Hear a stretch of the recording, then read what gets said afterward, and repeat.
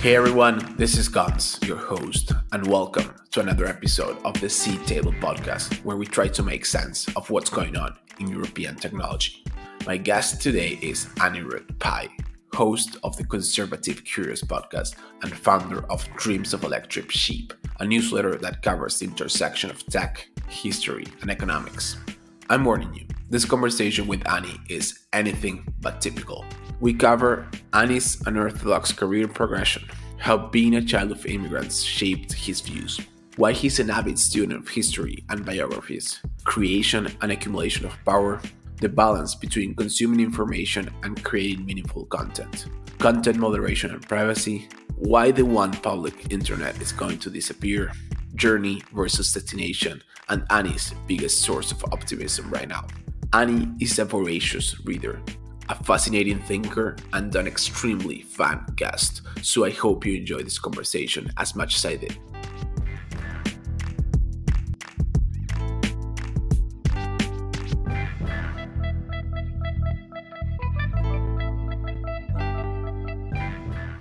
Hey Annie, thank you so much for coming on the podcast. I'm a big fan of your newsletter, so thank you for joining me. No, great to be on. So, thanks to this podcast, I've learned how to do a lot of research. I think I became a professional stalker. Most of my guests have a very linear, very legible career progression, but not you. You look from the outside extremely interesting, but extremely illegible. So you do a bunch of things, including writing and a podcast. Have you thought about this? Is this on purpose? And that's the first part of the question. And the second part is what's your story then? Yeah, I guess I'll just answer them back to back. So yeah, I agree. I think from the outside, it doesn't look quite clear. It's quite opaque. But at the same time, I think my thesis of when I was just starting out was there's that, old Zen Buddhist line of if a tree falls in the forest and no one's around to hear it, doesn't make a sound. And for me, I always took that to be, of course not. These things are very reflexive. And so it all really depends on who is around to hear what you're doing. And that doesn't mean to just put out a load of garbage and, to be like a huckster and, try to scam people. But I was looking at the landscape and I was like, all the things that I want to read about and write about, no one is talking about. And I knew that there were so many other people in my boat. But as someone who is just a massive reader and as somebody who has just been consuming content for most of my life, I was like, if I don't do this stuff now, then when am I going to do it? And I think that at least with now this gets to the second part of your question, which is what is the story then? So I think that illuminates a lot of it, where I grew up in the Bay Area, but I was getting very tired of this one-sided discourse. And it got to the point where, in school, people would always complain about, when I graduate school, so when I graduate university, that they would go to Facebook, which many of them did, and just make $200K a year. And I was like, that's not life. That's a very coastal American concept that was still very strange to me. I mean, my parents immigrated here in a time when everything was super chaotic, but just through the good faith of America, of the Valley, you could do a lot of amazing stuff, which they did. But as I look to the future and on the distant horizon, I see that there's a storm. And in that storm, I was like, the next 20 years will look very different from the past 20 years. And in a myriad of ways, that's been proven true. I mean, when I had that idea, it was pre-2016. And then I was like, what can I do to kind of give me that light that I was so much seeking? And I was like, I'm just going to go to a place that I can go and meet the most people and the people from all these different backgrounds, because I thought the American university system was really fraying at the edges, which it was, right, as it still is. And so I did my degree in England, and that was probably one of the best experiences of my life so far, just because, I mean, you probably know this as well as I do, but it's way more egalitarian at the university system than the US. And what I always say is that you want to go to England for school, but go to America to work, because you see that the pros of both cultures are exemplified in those two areas. That's a pretty good framework. Why England versus, let's say, I don't know, Australia? Yeah, whatever. That's Spain. That's a good point. So, Winston Churchill was always one of my heroes, and I think in that sense, I actually had, I think, coming in very different perceptions as to what my experience would be. And people don't know this, but they were just because they think I'm that type of person that I was planning this out since I was 12 or whatever, which I didn't. I had been to London once and I really enjoyed it. And only a very certain part of London, I was like, oh, all of the UK must be like this, which, I quickly realized was not the case. But yeah, I applied, got into a few places, and Warwick University stood out to me as the underdog, and I always empathize with myself and see myself as an underdog. So that ended up being another one of the best decisions I made, which is that if I'd been to an Oxford school, I think my views of the world would have been very different than being in a place where so much change was happening. Because Warwick was the foundation for accelerationism, for chaos theory, for economics in a lot of ways, mechanism design. And those are all the things that just captured my mind as a kid growing up. And the podcast and, the writing that I do, I think is largely influenced by the great thinkers and writers at Warwick who came before me. Speaking of worldviews, how do you think being the child of immigrants shaped your worldview? Oh man, I think there's almost no way that it didn't, because you start to see everything from that lens, right? Like what really matters. And I think that's also why the Valley is such a unique place and why so many people from Europe, as you know, try to, at least even my friends when I was working in London and at school, would do everything to come into the Valley, because to them, they thought that the destination was all that mattered. They didn't realize it was the journey of getting there. And I would always see that and I would laugh, because it's like the person you become when you're on the journey is what you want. You don't actually care about, it's not the destination. It is not anything about the Valley per se. It's about the fact that how much people had to give up to be here. Right. And that to me is the most important part. And I think, growing up in that, and then I was, I actually thought that I would be in England and working in England after I graduated. And so to have that perceived view of myself as an immigrant was like super challenging, because I went to school when I was 17. I was lucky to skip years of school. But in that time, I was just really trying to figure it out, right? Because I came from quite a very different area from the rest of the world into an area where there's just so much chaos, and it's very hard to adapt, right? But it lets you kind of take that risk and be like, maybe things aren't as risky as you think. The funny thing, I'm not sure if funny is the right word, but the interesting thing is that you got out of a place where everyone is trying to get into, which is the Valley. Yeah. Let's start diving into, you mentioned the newsletter and the podcast. So I'm a big fan of your newsletter, Thanks. Dreams of Electric Sheep. And your Substack tagline reads something like, history doesn't repeat, it rhymes. And by interweaving tech, history, and economics, I aim to accelerate our way back to the future. And I read that. I didn't learn that from memory. I'm not that smart. Yeah. Why do you think history rhymes? Yeah, I think there are a lot of lessons that they have this line that you can overdetermine things, where you can attribute the cause and effect relationship to one thing when it's in reality a lot of things. So I wouldn't say that it repeats, because, it is not clear how much of like Napoleon's time exactly repeats, and, the French Revolution to Napoleon exactly repeats to what we're seeing today, for example. But the lessons that you can take away seem to be just a constant, right? And that's why I say it rhymes, because it has that like echo, and that echo still keeps shooting into the future again and again. And after a while, you're like, this seems awfully familiar, of things that were happening in like Victorian England, in, Chile in the 60s, and all those things where these stories keep coming back to haunt people. And it's quite clear that if you don't understand them, you're at a disadvantage, I think. So two separate rabbit holes we could get into. So the first one is, why do you think people assume this linearity that history actually repeats itself? And that's the people who read history. But why do so that's one side. And the other one is for the ones who don't read history. Like, why do you think they underestimate the importance of what happened before?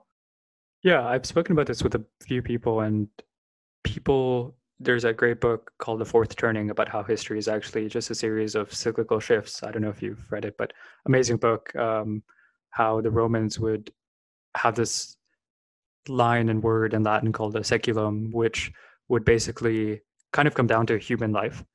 And in a human life, you go through these 4 different shifts. And the fourth turning is obviously the shift of revolution and of enormous change which happens as daughters proclaim once every saeculum, once every human life.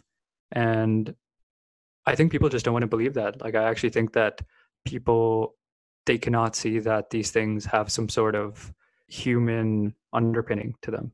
Like, obviously you have the universe and that's all controlled by these physical laws, but Earth is obviously a very human place. And I think our actions like shape things way after we're gone. Right. And in that light, I, yeah, I think people who don't read history also, they seem to think that we're so arrogant that this time is different. Like, they just can't believe that these things are not that different, that, you know, Trump is not the harbinger of the apocalypse as many want to proclaim, right? It's like, no, history has seen stuff like this happen. Like, it's not, you know, this is not the first time we're going through any of this stuff, right? Arguably, you could say that this time is actually entirely the same. And if it wasn't, that would be weird. Like, as you see what happens across the world, this is exactly the type of reaction that you'd expect. So actually, in hindsight, not much has been different. I mean, like, higher inequality, lower median wages, people protest. I mean, that's just been, even in Roman Empire that happened, like throughout the Middle Ages that happened. I mean, even in the Middle East, China, like all these things are very familiar. So to me, it's almost like being back at home in a way. Which it's sort of the reality of cycles, right? Right. And even all the people that I respected, you know, growing up, like, you know, before I talk about Napoleon, but he was a huge reader of history. In fact, he actually hated historians because he was like, they're always shaped by the great people and events of their time. But I think his line was actually that, like, to read history is to like go into a great library and just get trapped by the vastitude of all the information that's there, because everyone is lying to you all the time, right? So I think that's also why some of the greatest investors are always avid readers of history, because that's effectively their job, like to see who's lying to you, right? Munger, Dalio, I mean, the list goes on. Icon, like they just, it's like piecing together like a detective the clues that make sense. Who else do you admire? Oh man, there's a friend and I, we were going to do a post on this, but the list could go on. I mean, Umberto Eco, he was probably, I don't know if you read his stuff, obviously, but some stuff. Yeah, I think just the lesson I could learn from Echo is I mean, he coined the anti-library, right? I mean, that itself just makes him like one of the greatest ever. But he wrote a book with this other film theorist called Jean Le Carre about the end of the book. And it's those conversations that, like, you know, like the one you and I are having, that just encompass everything, right? When you talk about the book, it's like the vastness of their knowledge just makes you wonder, like, there's just so much more I could be learning in this lifetime if I tried. And I was lucky to read his stuff very early on. I mean, God, the list could go on. Like, you know, that idea of like, you know, finding out who else people read has, I think, done a lot for me. I'll probably put together a list so that I don't just come across incomplete. But yeah, across a variety of disciplines. I mean, Feynman. I mean, like in investing, I read all the Munger stuff when I was growing up. That saved me a lot. But mainly biographies. Like, I think it was really, I've basically read every notable biography there is, I think. Let me rephrase the question, or let me put Sure. some constraints around it. So I was actually asked this question last weekend, and I was going to save it to the end. But if you could have dinner with any three people, dead or alive, who would it be and why? Ooh, that's an interesting one, because it always depends on my mood, I think, of what I'm feeling. You know, I think one would be Talleyrand. I'd really love to talk to that guy. I just think he was, like, in any age, he just would have been like making noise. Who else? Actually, I could just probably give you my French three, which I could do this for all different regions. I mean, I'd probably do their Talleyrand, Napoleon, and Mitterrand, just to get the variety of those areas. But, you know, even in philosophy, I would think about it like, you know, I really love to get Nietzsche, Socrates, and Kierkegaard in the same room, because I think so. This is actually something that we thought about a lot with Conservative Curious, because when it comes down to it, you're not looking at people by themselves. Like, you can't look at people just as individual objects, but as really functions of a whole, right? And like, how much do you play? It's like that superposition. Like, how much impact do you play into the eventual outcome? right? Just like, the act of just observing changes the nature of events. And I see with this, like, if I'm an observer, I just wonder how much would be different and how much would be the same. And that to me is always like the question that I dabble with, like, would I just being there change what would have been a great conversation into a greater conversation, or would it have been a great conversation anyway? And I would have just been an interloper. What about you, though? Who would have been your three? Well, first, I think that you being on that conversation would definitely change things, because conversation is like a complex 100%. system, right? So just changing the setting or the time of the day would completely change the conversation. So adding an extra participant, like that would blow things Right. up. So for me, it really depends on the mode, as you said, and Yeah. what I'm going through during that time. I have one person that it's fixed. That's Marcus Mhm. Aurelius, like the Ah, Roman emperor. So good that's one. fixed. And right now, I think I would probably add Lyndon Johnson and Hmm. Hitler, like something like that.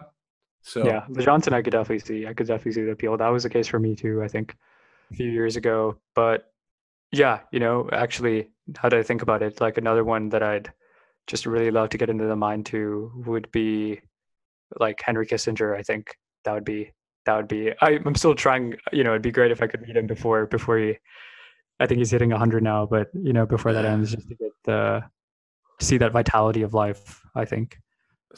Yeah. speaking of Kissinger, and another one that I'd love to sort of talk to is Lee Kuan Yew, like Hmm. I Singapore's know. prime minister. I'm Yeah. I'm Yeah. I'm I'm I'm just fascinated by creation, I guess, and Hmm. and creation has a lot of things to do with that. There's also the I don't know, the accumulation of power, for instance, in the case of Lyndon Johnson, for instance, or Right. Hitler. I don't know, but it's such an open question. Like there are so many rabbit holes you could get Right. For into. me, another three. I think the most interesting geopolitical three would probably be Alexander the Great, Napoleon, and Hitler. Right. Like in every Yeah, era, you have yeah, just to see how that would play out, and because they all learned from each other, right? I mean, Hitler famously went to Napoleon's tomb, and I think he took his son's ashes from Austria to Paris again, something like that. But they all, that's what I mean by the cyclical part of history, right? I mean, they were all avid readers and they all paid attention to, I mean, in Napoleon's time, he took a lot of lessons from Caesar very famously. And even Alexander the Great, studied all the works of his previous ancestors and the philosophical underpinnings of the time from Aristotle.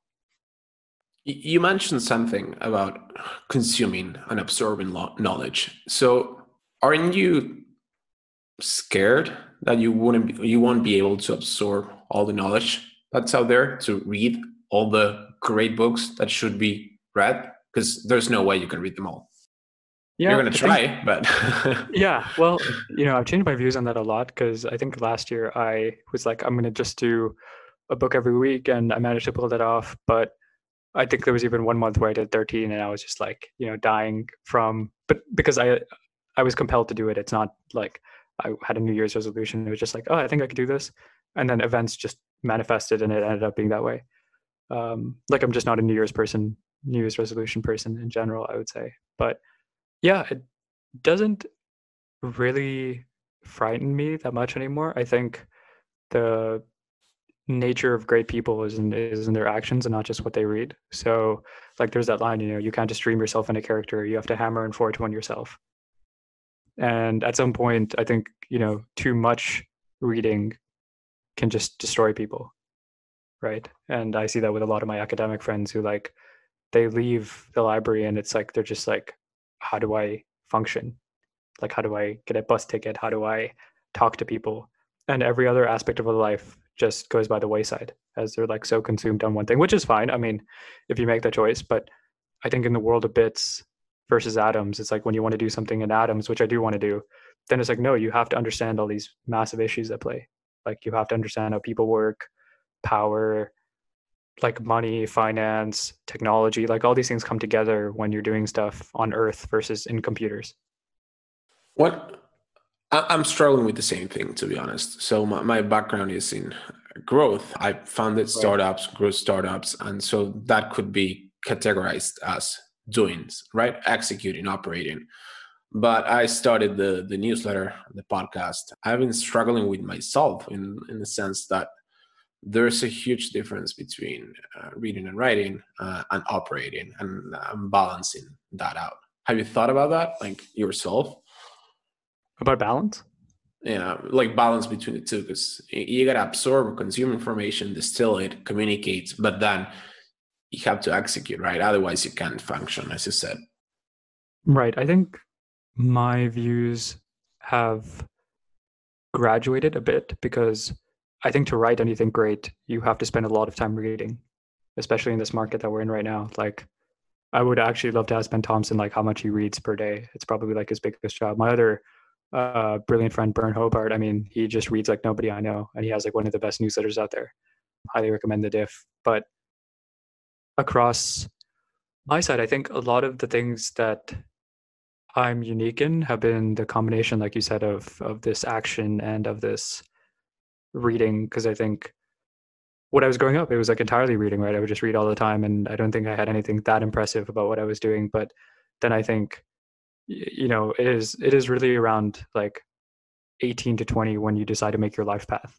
And I actually think that a lot of the cards are settled and they're played in that moment because, yeah, like that's really when you decide, and people try to fight back to that time, even when they're older. But I think, yeah, your choices, especially early on, shape you like decades later, right? Yeah, So absolutely. if you don't decide to just be like a go-getter and have that hustle, then you're always behind the eight ball.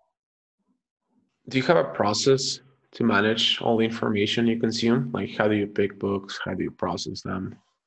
Yeah, that's a good question. So do I do some investing at this venture capital firm called Conversion Capital, and that's a question that they ask a lot, or like people ask like, oh, how do you know this stuff? And I am proud that I have this greedy algorithm with books where I, at this point, with video especially, like I have to watch everything like at 2x speed just to feel interested again.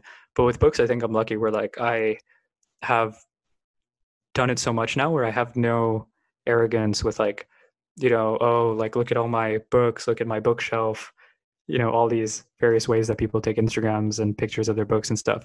So the way I find books, I think, has been really in one, older books that people are not talking about. I think there's a lot of alpha generation to have with books in general. Like there's a lot of good information that people aren't talking about, and across a variety of disciplines hidden in the bibliographies of various books too. Like, oh, I wonder who inspired this person. And often it's literally writing style that could determine the quality of a book. Like Andrew Roberts, anything he writes is just amazing, the famous historian. But people now would talk about Leo Strauss, right? And that's like the huge mantra of our time. It's like everyone's talking about Leo Strauss. But to me, what was more important was like, who is this guy actually influenced by? Because I think it was Harold Bloom who said that, Western civilization basically started and ended with Plato. No, it started with Plato and ended with Shakespeare. And there's some truth to that because of just how their vectors hit everything else, right? You could basically get a solid, or actually more solid education from just reading everything that they did than spending 18 years of like liberal education in a Western country, I think. Obviously, you need to do math and stuff, but I think those things are also overstated where it's like we have a lot of people who know how to do math but don't know how to think. And it's like, what would you rather have, right? I'd rather have people who could think and teach them math than have people who could do math and then teach them how to think. It's a lot harder to teach people to think, I guess. Yeah, I realize that a lot. Like I have always gone back and forth of like, what do I think a smart person is? And to me, I think it's really ingenuity, right? I think when you call somebody smart, it is really this like perceived ingenuity of like, oh, they might have a 150 IQ or whatever, but like in the moment, how fast can they just process information and pick it up? And so that's actually what IQ means. It's just dealing with abstraction and how good somebody is with dealing with abstraction. That's why they have all those various symbols and stuff. But you see it across life. Like I think how quickly somebody is at picking up new stuff and just getting going. And that's something that I've seen a lot more as I've been deeper in the trenches working. I think like how many times do you have to say things differently for people to understand something before they can just get up and running and just go to town? Is that how you operate? Just let's say you're presented with a problem. Like, how do you go tackle that problem? Do you try to sort of reason from first principles and just get it done, or do you go out, let's say, and look for past sources, people who've done it before? Yeah, I think everyone now always talks about everything is from first principles. I think in some cases that makes a lot of sense, but in some other cases, like in these murky waters of like business, you start to wonder how much good is it starting from first principles. And because if you do that in every field, you'll just never get anything done right. Like when people talk about reasoning from first principles, they mean finding a secret, which is like another rephrasement of that Peter Thiel analogy, right? Like, what is your secret that nobody else knows? And there could even be a thing in distribution, right? Maybe that first principles reasoning is the thing in distribution, and that's what takes you to excellence. But in some businesses, you need more than one. And where I currently work, SuperPeer, we're lucky that we don't actually need really more than one miracle. And every great business needs at least one miracle. That's the thing. Whereas if you start to need 5 or 6 and you have to reason for first principles and everything, I mean, this is how you get like some of the biggest disasters of all time, like Theranos, right? They were trying to do this first principles thing across like basically everything. But even Apple started with, one, and then it was that one idea that led to the flywheel between all the other products and made it, what is the most valuable company of all time. Yeah, I think the important thing is to recognize that not everything can or should be reasoned from first principles. Like some things are just counterintuitive, and you just can't get to sort of where you want to go by putting all the pieces together. You might have heard of Agrippa's trilemma, basically. Have you heard I don't. Basically, it's the idea that when you keep saying why to anything, you'll end up in 3 various states. But basically the point is that you will just end up in this like infinite recursion across all these different things, right? Because that's what Gödel came up with. It's the incompleteness theorem. And when I found out about Agrippa's trilemma, and like when I was younger, I was like, wow, this is really that critique of pure reason, right? There are just some things that we cannot know no matter how much we try. Like if you keep asking why, you will probably go insane first. So this goes back to your point about reading the books, right? Because at some point, if you keep asking why, you will end up like a William Shockley, just go insane. Or you will, as so many mathematicians and philosophers have, just end up like, depressed in a ditch somewhere, just drinking themselves to death. So at some point, you just have to be okay with that uncertainty and, dealing with this chaos. And that's, I guess, why I was always so interested in chaos theory, because it seemed to just talk about everything in the world. Like we can't seem to know everything, but we can model them pretty well. And the point of doing all these things that we're doing is just so that your intuition gets a bit better. But like Munger said, if you get a bit better every day, then suddenly things start to make sense and you can like deal with it. But if you can't, what do you say? It's like you're one-legged man in an ass-kicking contest. I think that's a pretty good way to articulate it. Just try to make our intuition better a bit every day. I think about it as sort of like my mental castle or my mental model or my mental map of the world, but it's essentially the same thing, right? Let's go back a bit to the newsletter. You have a very unique writing style, and I'm sure that's influenced by everything you read. But what's your writing process like, and how have you developed that style over time? Yeah, I was always writing, so I think that's probably the one commonality I had through my education experience, where I think I was just lucky to write earlier than anyone else. And, every chance I got, I was trying to get better and better and better. But looking at the landscape now, the thing that I missed is that people will always talk about one discipline, and they'll be the tech person, they'll be the business person, they'll be the science person. But there weren't many people talking about these things in conjunction with each other. And that's kind of why I picked history, technology, and economics, because like I doubt you'll find anyone else in that same sphere. You have a lot of philosophy and technology. You have a lot of economics and technology, which is stratechery, and probably yourself as well. But I just see it as like I don't want to compete. Like I want to be my own niche. And I write about things that I think make people at times feel a bit uncomfortable, but I also know that, and oftentimes it's the truth. Like, you know, there's that line, three things can't stay hidden for long: the sun, the moon, and the truth. So if I don't write it, somebody else is going to. And I don't want that to happen. I want to be like looking at it right in the face when I see it. What's the most uncomfortable thing you've written publicly? Ooh, I mean, the last piece I wrote about simulated memories, that really triggered a lot of people. Like, people are not happy with that because I basically put forth with my friend Gabe Layden, who is the CEO of Machine Zone, which is, one of the biggest gaming companies of all time. We wrote about, and we talk about this about a lot, about why the public internet, especially now with the breakup of TikTok, is the breakup of TikTok is essentially the harbinger of the death of the public internet. And how that works now is what we're seeing, where fake news doesn't just stop at fake news. It's like a virus, funny enough, and it spreads into every facet of life. So maybe 2020's real dilemma is not even the coronavirus, it's actually the fake news, which the history books will definitely write about as deepfakes, which I read about in the piece, started from political photo montages that people would do and make fun of guys like Hitler by combining graphic design and philosophy and politics into very realistic cartoons. And they would show pictures of Hitler like being like a greedy, cunning con man, essentially, and to convince people, right, to persuade, to ingest in anger. They would do these things to convince people to be on their side in a very political fashion. But it didn't stop there. As we know, in every era, every mode of communication has been wrapped up in ideology. I think that's a very Slavoj Žižek point, probably. But in that sense, he's probably right. I think it colors everything that we do in every medium.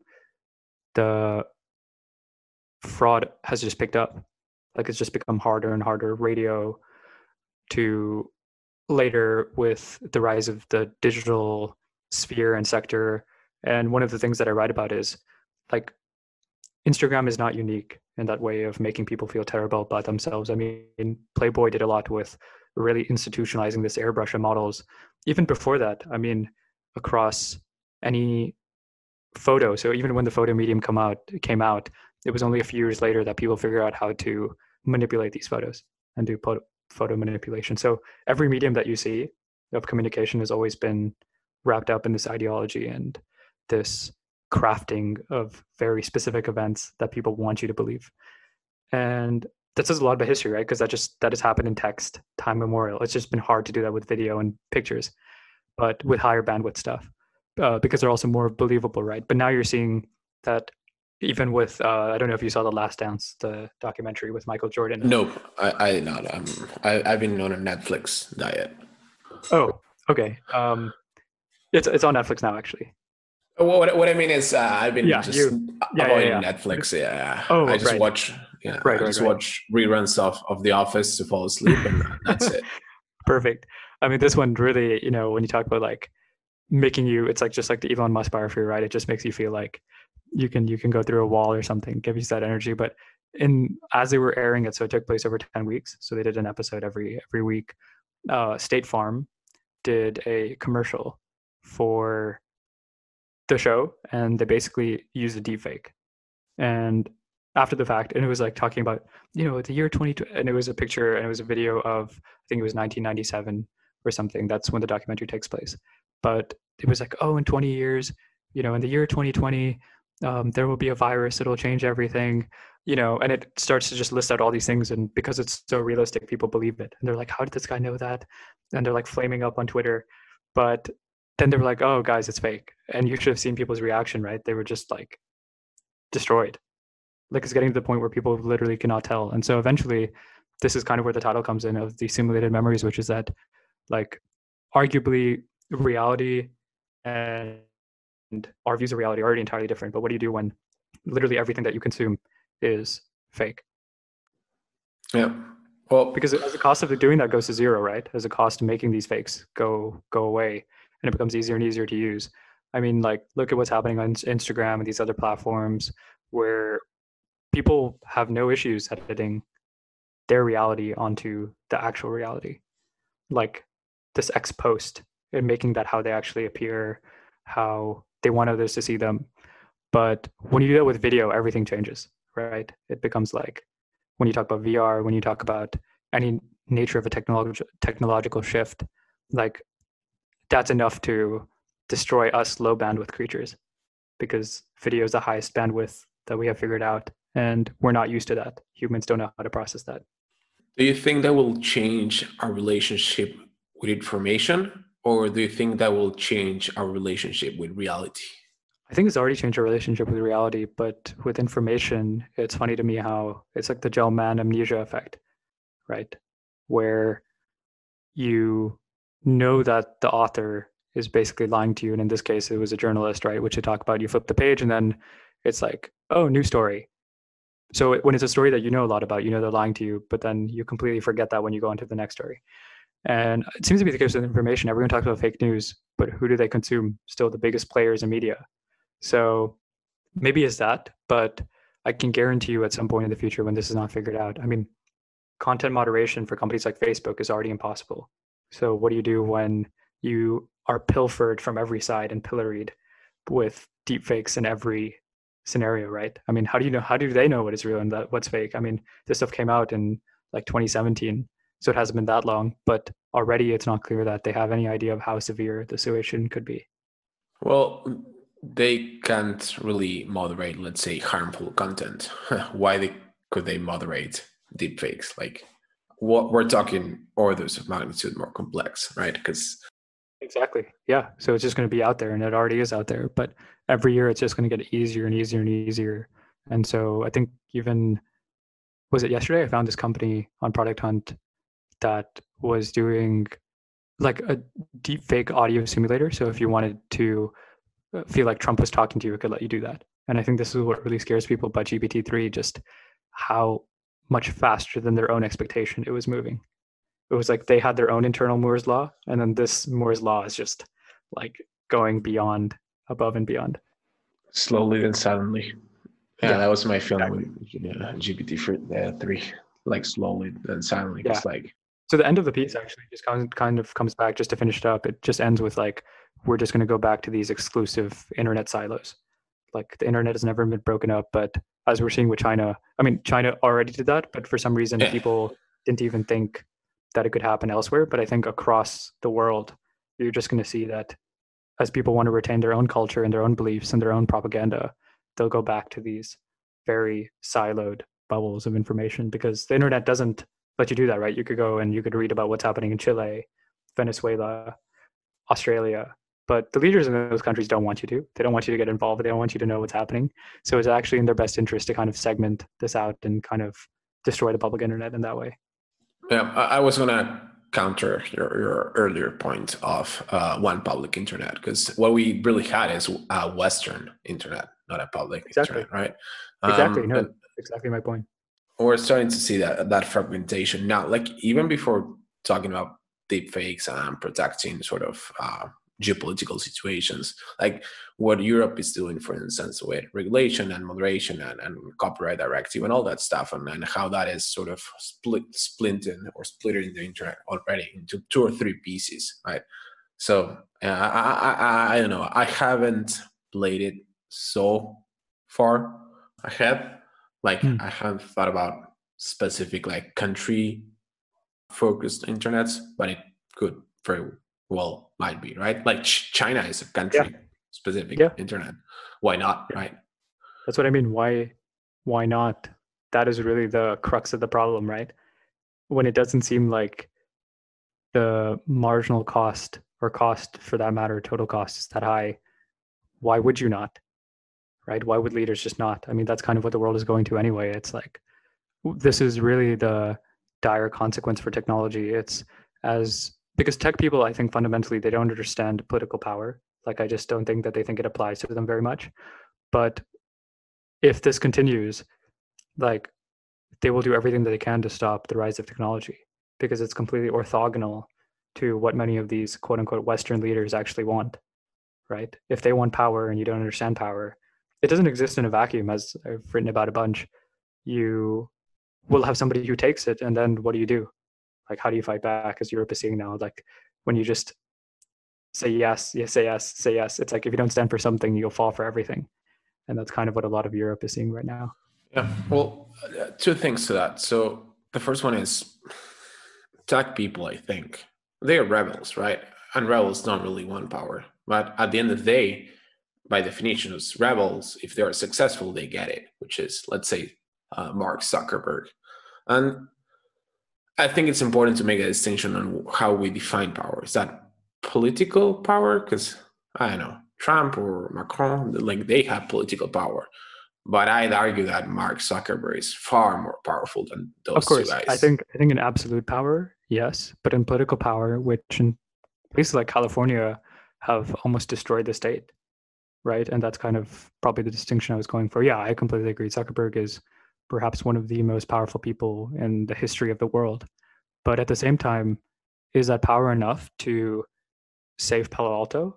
No, because in different circumstances, it's instantiated differently, right? So ideally, that power is fungible. But in our case, especially in America, it's not. In a lot of the world, it's not. Like, we're still struggling to make ends meet in the Bay Area. Like Peter Thiel had that line, right? Is tech enough to save California? Is it enough to save America?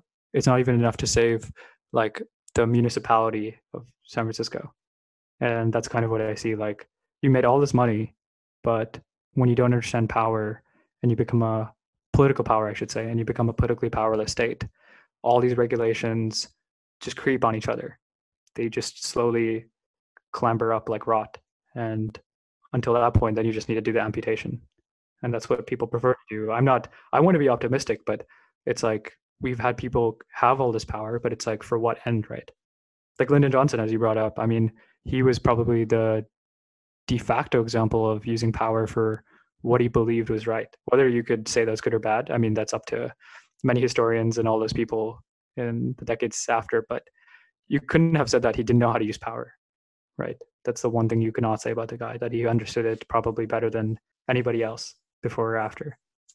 Yeah, yeah. Like speaking of Lyndon Johnson and Caro and Robert Moses, actually, like Right. those guys and Caro's writing, like that's the perfect example of the accumulation of power and how you can actually unbundle power from money, at least on a personal Right. wealth side. Right? So, because like they used money to generate power, but not personal money. No, that's exactly what I mean, actually. It's that they understood power and they understood how to use it. Whereas if you gave a lot of these people, for example, that I'm surrounded with in the Bay Area power, it's not clear that they would know what to do with it, right? Like what would be your ranked order preferences?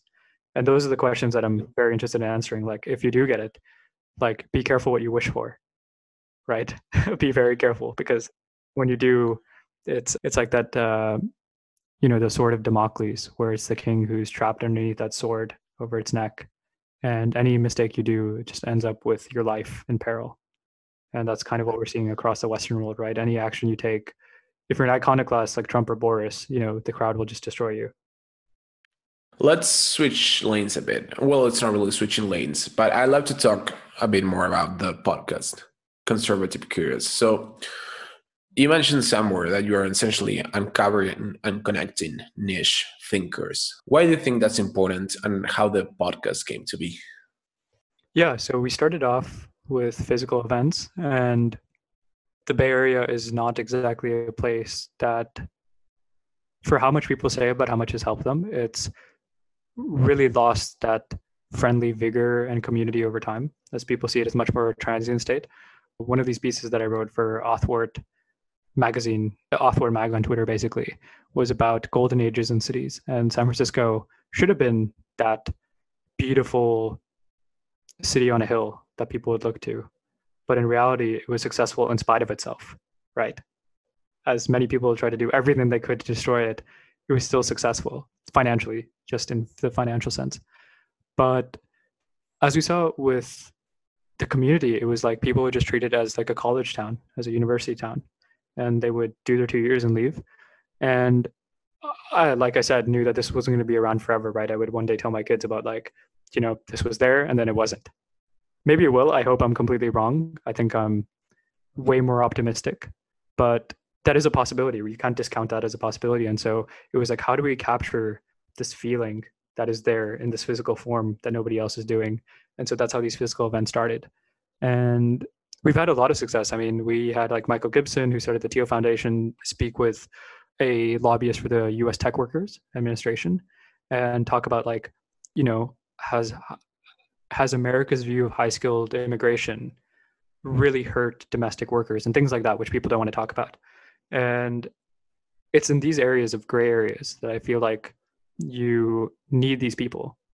It's because, and that's exactly why it's a gray area, right? We need to come out and establish what those mean and how we deal with them. So I was like, if I'm not going to do it, you know, if not me, if not us, then who, right? It's not clear that anyone else, markets, I don't believe are that efficient anyway. So I doubt anyone else would do it. And yeah, people seem to really enjoy it. We brought together great crowds of people, and we hope to do it when everything is back up and running, maybe with masks, because that's just the culture. But yeah, I think that was a great stepping point in like making what we see as like the San Francisco Soho House. You mentioned something interesting. But the podcast, right? I don't think I answered that part. So the podcast ended up just becoming that, where all these conversations we would have with people, I in my head was like, I really enjoy just the serendipitous nature of the internet. You know, I just enjoy like the amount of friends I met. That's actually probably my go-to method now of meeting people. It's like over Twitter or something. Because I find that when people already read your stuff, the people that would even do that, and when I do that to people as well, it's like those are the people you just get along with anyway. So it's like a really great forcing function there. But the podcast is just that at a higher bandwidth, I think, like really digging deep. And the amount of people who have come out of the woodwork and have been huge supporters has been awesome. Like nothing I've seen, you know. So even if one person, I think, took away that I could do a lot more with my ambition, with the people that I'm meeting, if I could just level up and go into hyperdrive, I would feel very happy with myself. And I think we've done that. Yeah, the podcast is a forcing function for me as well. Like essentially everything I put out there is a forcing function for me for a bunch of different things. So right, you're watched, right? That's what people don't know. It's a call option on your own life. Like my good friend Janie, who has like one of the best blogs on automation, self-driving cars. You know, really genius guy. He was just graduated his MBA, started writing on the internet because he met guys like Chris Dixon and Josh Kushner and all these people. And yeah, that was it. I never thought I'd get to meet him or talk to him. And it really shaped a lot of my views. Just like this guy with a blog, you know, predicted a lot of the future of self-driving and that stuff. And he was like, that's just the best career decision I've ever done. And that led to a lot of his future success. But yeah, I just kind of stood on the shoulders of giants. I'm just like, what's the next step? And, you know, we didn't come in with such high expectations, but I think people have kind of blown us away a bit and they've really enjoyed it. So probably same for you, right? I don't think you must have imagined the kind of press you'd get. And like, I'm sure people really enjoy your podcast as well, right? So no, like no way. I started about 1.5 years ago, and at first I just had like a few friends, and my mom just subscribed to the newsletter, and I never thought. I still don't understand why people read what I write. I genuinely don't, but still people do, and as you said, they come out of nowhere, and in my case, they listen to my stuff, they read my stuff, they pay me money, and by paid subscriptions, I mean, and they essentially reach out to me like saying, hey, this was super helpful, this was great. I still get this imposter syndrome. I don't know, it's something I'm struggling with, to be honest. Yeah, no, completely. Like I still feel that, you know, whenever I see that a lot with a lot of my friends actually, where they're like, success just doesn't even last for a minute anymore for them. And it's like, it's always wondering what could go wrong, what's next, what do I have to do? Like, how do I do better next time? How do I fix the mistakes? But I think the biggest lesson of doing anything and creating the activity of creation is like, you have to just think about it. And that's the biggest thing that I think people don't do. They're just so set on this like tracked path. But when the good things happen, you should just be self-aware, right? It doesn't last. Could last forever, it might not, but whatever you do, you have to enjoy the journey. And I think that's the part. That's why people get so cynical, right? I think it's partly because they just never took the time to enjoy whatever success they had. Yeah. It all comes down to what you just said and what you mentioned in the beginning, which is enjoying the journey, because it's cliche, but it's the journey, right? Not the destination. Yeah, because the as I'm destination, reading this the like, hard way. yeah, like arriving to the destination is literally a second. Cool, you arrived. Like the act of getting somewhere, and then you're already there. That's it. So yeah, I've been thinking about that and trying to optimize for the journey. But we'll see. Maybe I'm just an idiot with a newsletter. Huh? So No, I don't think uh, so. Doing anything that is sufficiently unique should. I actually think about it now with my writing, where it's like if I don't make people incredibly happy and incredibly angry, I've done something wrong. Because you know what they say, right? Good ideas, you have to force them down people's throat.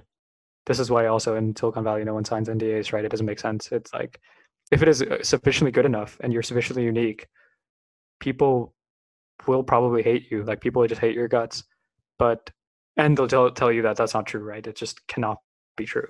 But that's actually how you know you're on the cusp of something good. I think that you've hit a sore point and you've hit a gray area in society that you could optimize a bit for.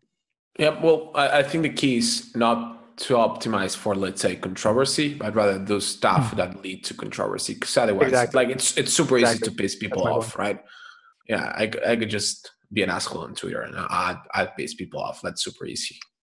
Oh, right. But you probably just get mostly hate, right? You'd probably just get 99% of hate or Mostly, but there are some people who like that, right? So you interesting. eventually attract, like, it's the internet, right? You got billions of people. I'm sure there's a niche of people who actually enjoy watching assholes be assholes. Yeah, I think so too. Yeah. But I always characterize that as like, that line of like the short term versus the finite versus the infinite game, right? Like what game are you playing? And so the leeway that you get from being an asshole is very short, I think, especially nowadays, right? Like you have to choose your battles very carefully. And that's a pain for someone like me where I was like, I just feel it in me. There's that one comic, I think XKCD, which is like, Mom, someone's wrong on the internet. And you have to like give me some time. I'm just like fighting back. And I luckily was never super big into that. But in my mind, I was just like, I just have to do something. But over time, it's like, if I have this line, which is like, you can negotiate desire. So you can negotiate the desire of people to like you. You can negotiate the desire of them hating you. And so all you can do is just be content with whatever you're doing at the time, right? Just stop having all this judgment on what you think things have to be, what they should be. Yeah, and I think compartmentalizing is another aspect of that, right? Like the biggest destruction I see, especially in tech, is how people let all these online comments just run their life, Yeah, which is it seems so trivial, but it's like, I mean, you see it with Elon, and he goes after these short sellers and makes them lose their jobs. Like you see it with financial hedge fund managers. Like someone says anything bad about them, they have to sue them, and you're like, for what?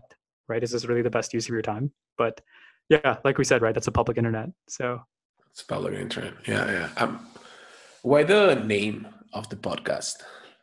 yeah, so Conservative Curious was not exactly planned. So it came from the physical events that we were doing, but had a lot of in-depth discussions on like should we change the name. But I would say that neither Jessica, my podcast partner, and I are like conservative. We have conservative in the name to act as like a filter for people who are very one-sided in their beliefs.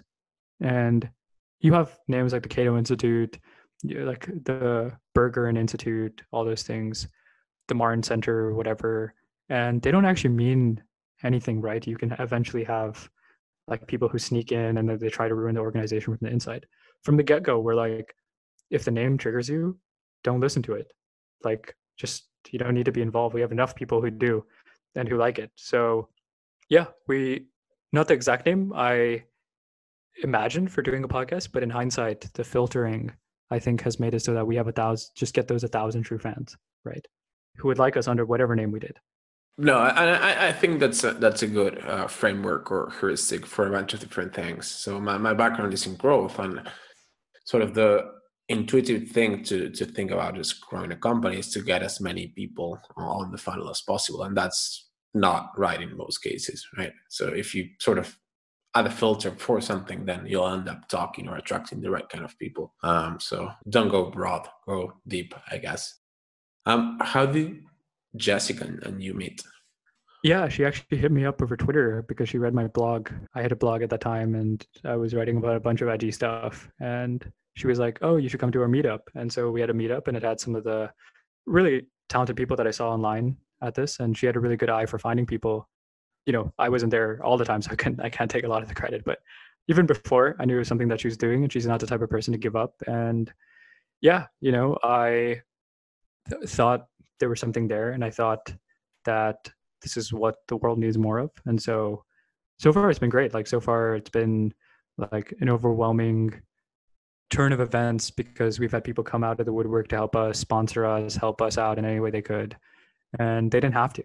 But I think that kind of happens when like people see, there's such a class of people that are underrepresented in their thoughts, and if you kind of act as like their own paladin, it's like, wow, like somebody actually cares. And there's so many people who I think the same way as us, but they just had no platform to do that on, and nor did they probably want to take on the risk. But yeah, people have said like, "Oh, you're like overly political." We're like, we don't talk about politics. Like, if you even watch one episode, you'd listen to that, right? Like, like our city conversation is entirely about the theory and function and philosophy of cities and how they continue, not like, how do we make New York better, right? In like a Democrat versus Republican conversation, when we wanted to be evergreen. We really wanted to be episodes and content that you could listen 5 years later, like some of the Tim Ferriss ones, and you're still like, wow, this guy nailed it, right? And that's what the decade in the wilderness gets you. It's like you have to just spend that much time really working and honing and thinking and trying different things, experimenting to get it done. Let's go back to something you mentioned a few times already, and I was going to skip it, but I think we should talk about it. And you mentioned you just said most people won't do it or won't risk it, and before you mentioned about people not talking about the gray areas. Why do you think people online or offline, but mostly online, they just stick to their lanes and just not deviate from the mainstream conversation? Like, why don't we explore more gray areas? I think people, they let other people tell them what they're good at. And until they have that validation, they don't think they can actually explore those areas. This is the other point that I made up about like so many of the most interesting aspects of life, nobody can teach you. Like I'm against that entire idea of like mentorship. Like I think mentorship and advice more generally, when you're doing something unique, is kind of overrated, right? Like how much can they tell you that you can't read about, that you can't figure out, that you've personally explored? Like nobody knows your journey as well as you do. Nobody knows my journey as well as I do. And in that frame, it's like with my own ambition, some people just don't think you can do it because they can't do it. And that happened to me so much, I think, in all the various things I've done, where like people have their own expectations of themselves that they put on you. Like, I don't think I can do it, so therefore you can't do it. But people have no idea how to price in persistence, right? That's the one great thing. And I think that's one of the things that I like to think about myself, is that like I just don't quit. Like I will just keep going. Like I'll just do the same thing.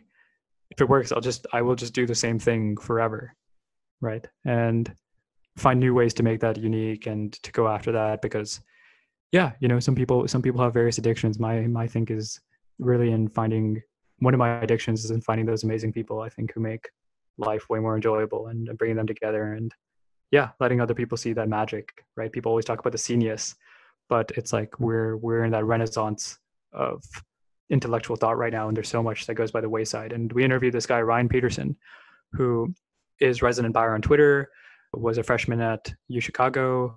But when you read his stuff, no one would have taken him seriously. But I think, like, I always try to find information, like I said, that no one else is talking about. Like, what are people not thinking?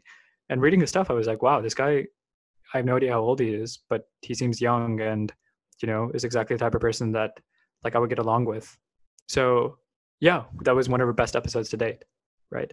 And super amazing guy, super smart on top of it, but not many people would have given him a chance, and we were the first podcast, I think, to take him on. But it's in things like that kind of make it worth it, right? Like, how do we get people like that to get the audience that they deserve? Yeah, definitely. Like finding underrated or underheard talent is one of the skills I try to cultivate. You were mentioning addictions. What's sort of the combination of addictions that make you exceptional? Or I'm not sure if exceptional is the word you sort of think of yourself, right? But what's that unique combination of addictions that make you who you are? Yeah, I don't know about exceptional, but I think I'm unique in some ways. I think the thing that makes me unique is that, well, the persistence is one, but that's not enough. I think it's also that I can't really stand for surface explanations. Like when you do all this stuff, and like I started working really young, I started writing really young. I always had way older friends, and that level of thought, I think, of the things that certain people can tell you that people can't tell you, makes you always want to dig deeper underneath the surface. And if they're just like, you know, like giving you like a cop out answer, right? I know some people are okay with that. That for me is not. And I think that's probably what started the writing, right? At least on my side. But I was like, that's not a sufficient explanation to encompass whatever's going on. And to take that, even as a distant observer, you can see that. You can kind of get the feel that someone's lying to you. And to me, I don't want that to be the case. I really want to see everything. And what else? Yeah, I think I also balance that.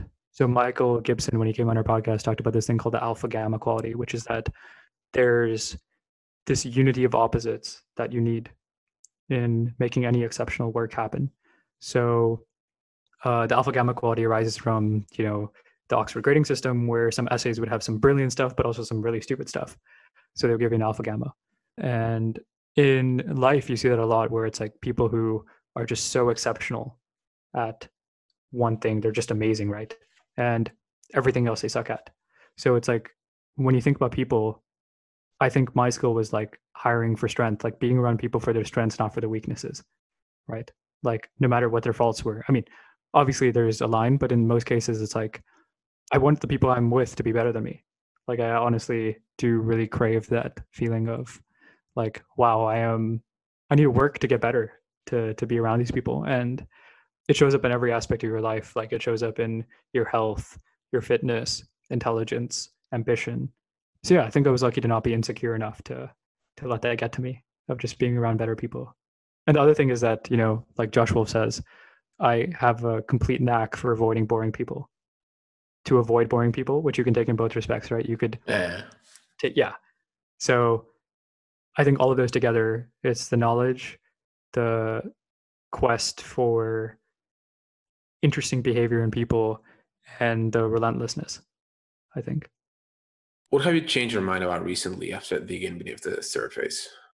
Ooh, what have I changed my mind a lot? A lot. I always make it a point to change my mind, actually. A few things. Well, I guess one of them is that in more recent times, I've kind of had some hesitation with reading itself. Like I'm like, people are like, "Oh, I never read. I'm a proud non-reader of books." When I was younger, I would just completely like laugh at that. And now I'm thinking like some of these people are like some of the most interesting thinkers I've ever met. And they don't read stuff. I mean, they read, of course, but they're not reading books.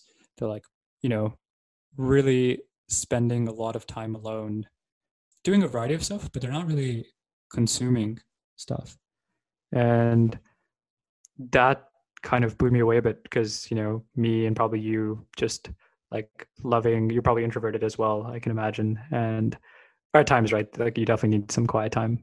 I can guess that. But if that's the case, then you're like, wow, maybe I need to be really spending my time finding that one original idea instead of just going after like 20 different ideas, but really spending that time honing down on one, like being a hedgehog instead of a fox, as people say.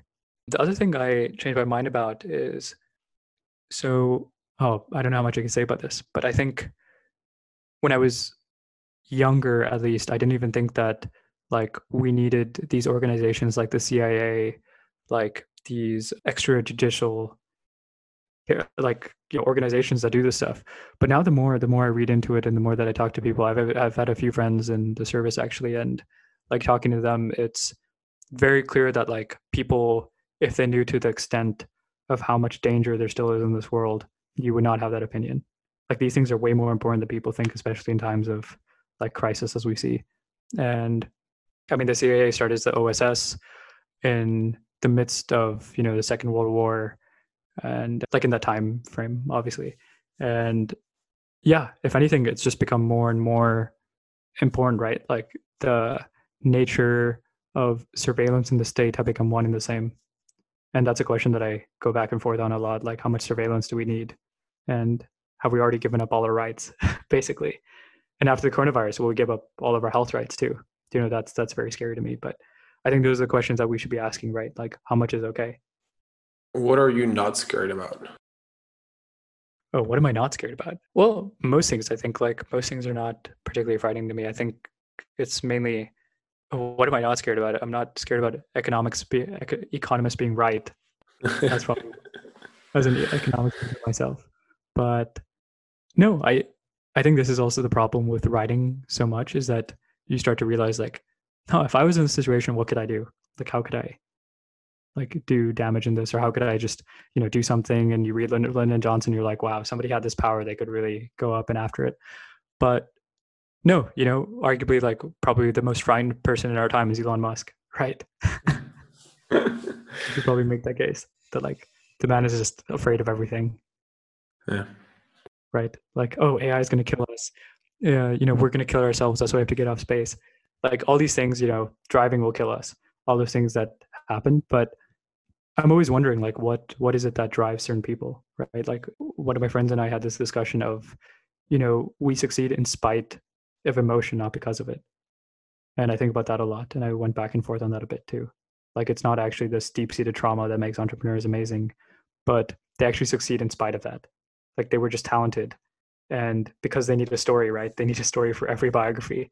They're like, oh, this happened to them. And then, whether it's Rockefeller having a bad dad, Carnegie being an immigrant when he's like 15, Musk having a bad dad, it's like, aren't all of those things overdetermined? Like, could you not have said that about any of the other million kids who had those same situations and didn't achieve the same success? Yeah. We always construct these narratives. And one of my favorite questions, sort of to kick off a conversation, is like, let's say I want to talk to you about your company, right? And you pitched your company a million times. But what I usually like to ask is, like, what's a non-BS, like non-PR version of how something happened? Because there's a lot more to it that exactly the New York Times story. But let me sort of rephrase my last question. Like, it's not about being scared. It's about being optimistic. So what's your biggest source of optimism right now? Oh, that's a good one. Yeah, that's a better way to rephrase it. My biggest source of optimism would be that we're actually seeing breakthrough progress in a lot of these hard sciences that I think people don't want to talk about. Like, I spend a lot of time in the longevity space talking to people and helping out. I'm super excited by what people are doing, and that aging could actually be solved in our lifetime, right? Like, that makes me super excited for the future. The other thing is, like, all the city stuff and building these charter cities across the world. Like, I think that's completely vital for human progress and flourishing. And people have no idea how much is happening underneath their feet. So yeah, it's never a good thing to short human ingenuity. Like, that would have been just probably the worst short of all time. But even though we're not seeing that same progress in much of technology and across these various aspects of, like, space, computational biology, city building, and charter cities, you're really seeing this renaissance take place. I think that's a perfect note to end on. Thank you so much, Annie, for coming over. It was a pleasure. Yeah, same. Hey, this is Guns again. If you enjoyed this episode of the Seed Table podcast, please let me know by leaving an honest review. If you want to get more good stuff from me, subscribe to seedtable.com. Seed Table is a weekly newsletter on European technology. It goes out every Friday morning and it's read by thousands of founders, investors, and operators. That's all for today. Thanks so much for listening and see you next time. Ciao.